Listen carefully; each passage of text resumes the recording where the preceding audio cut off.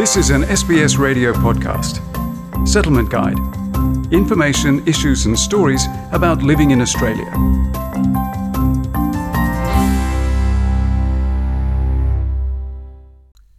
Celebrations of important family, cultural and religious occasions have had to adjust to the social distancing rules and travel bans in 2020. While some are eagerly awaiting the easing of restrictions to reunite with loved ones, others are busy strategising new ways to celebrate the survival of an especially tough year.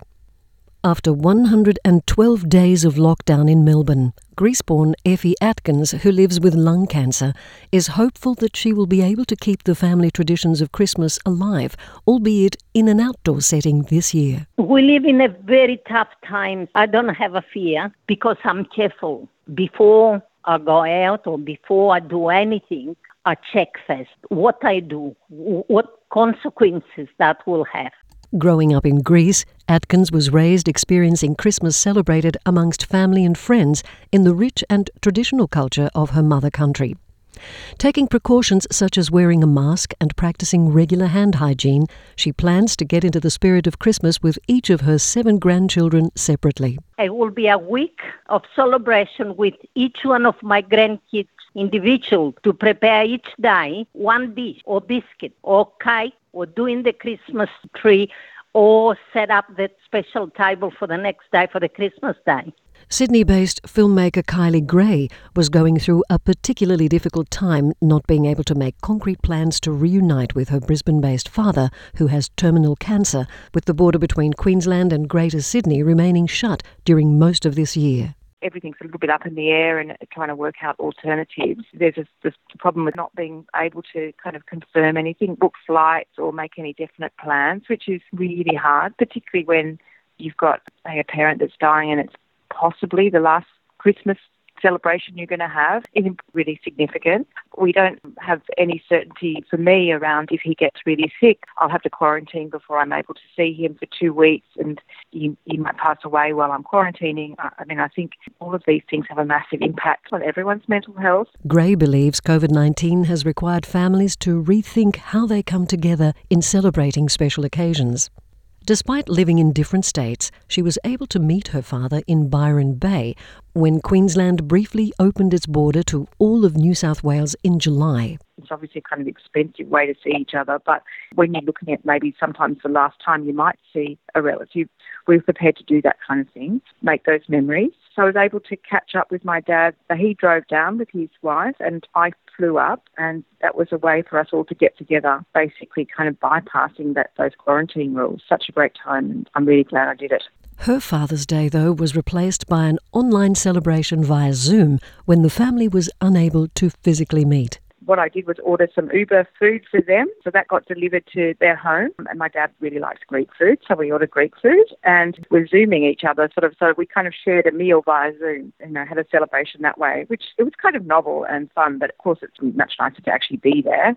Thankfully, a new announcement from the Queensland Government of its border reopening to residents of Greater Sydney from December 1st means Gray's family will be able to physically reunite and can now finalise their Christmas plans. Cultural theorist and sociology professor James Arvanitakis of Western Sydney University says celebrations are essential for people's sense of identity, even if they can only connect with each other online during a global pandemic. Celebrations are such an important part of who we are, how we identify with our culture, our identity and with our family. And so making sure that we set up moments of celebration are so important for us. Professor Arvanitakis says not being able to celebrate important occasions face-to-face can accentuate loneliness and a sense of isolation. He suggests that where people are unable to physically meet, they can anticipate that sense of longing to be together and instead find ways to compensate for that. He shares the experience of celebrating his birthday in hotel quarantine alone following his return from America. And friends of mine put together a short video wishing me a happy birthday. And that was such a special moment for me. Even though it wasn't the same as sharing time with them, it did make me feel really connected. And also knowing that they put effort into doing that. Anything that you can do to show people that you're thinking of them that day is really important and will counteract those feelings of longing or those feelings of isolation. That sense of loneliness is what not-for-profit provider Pharos Care's Be Someone for Someone initiative aims to tackle.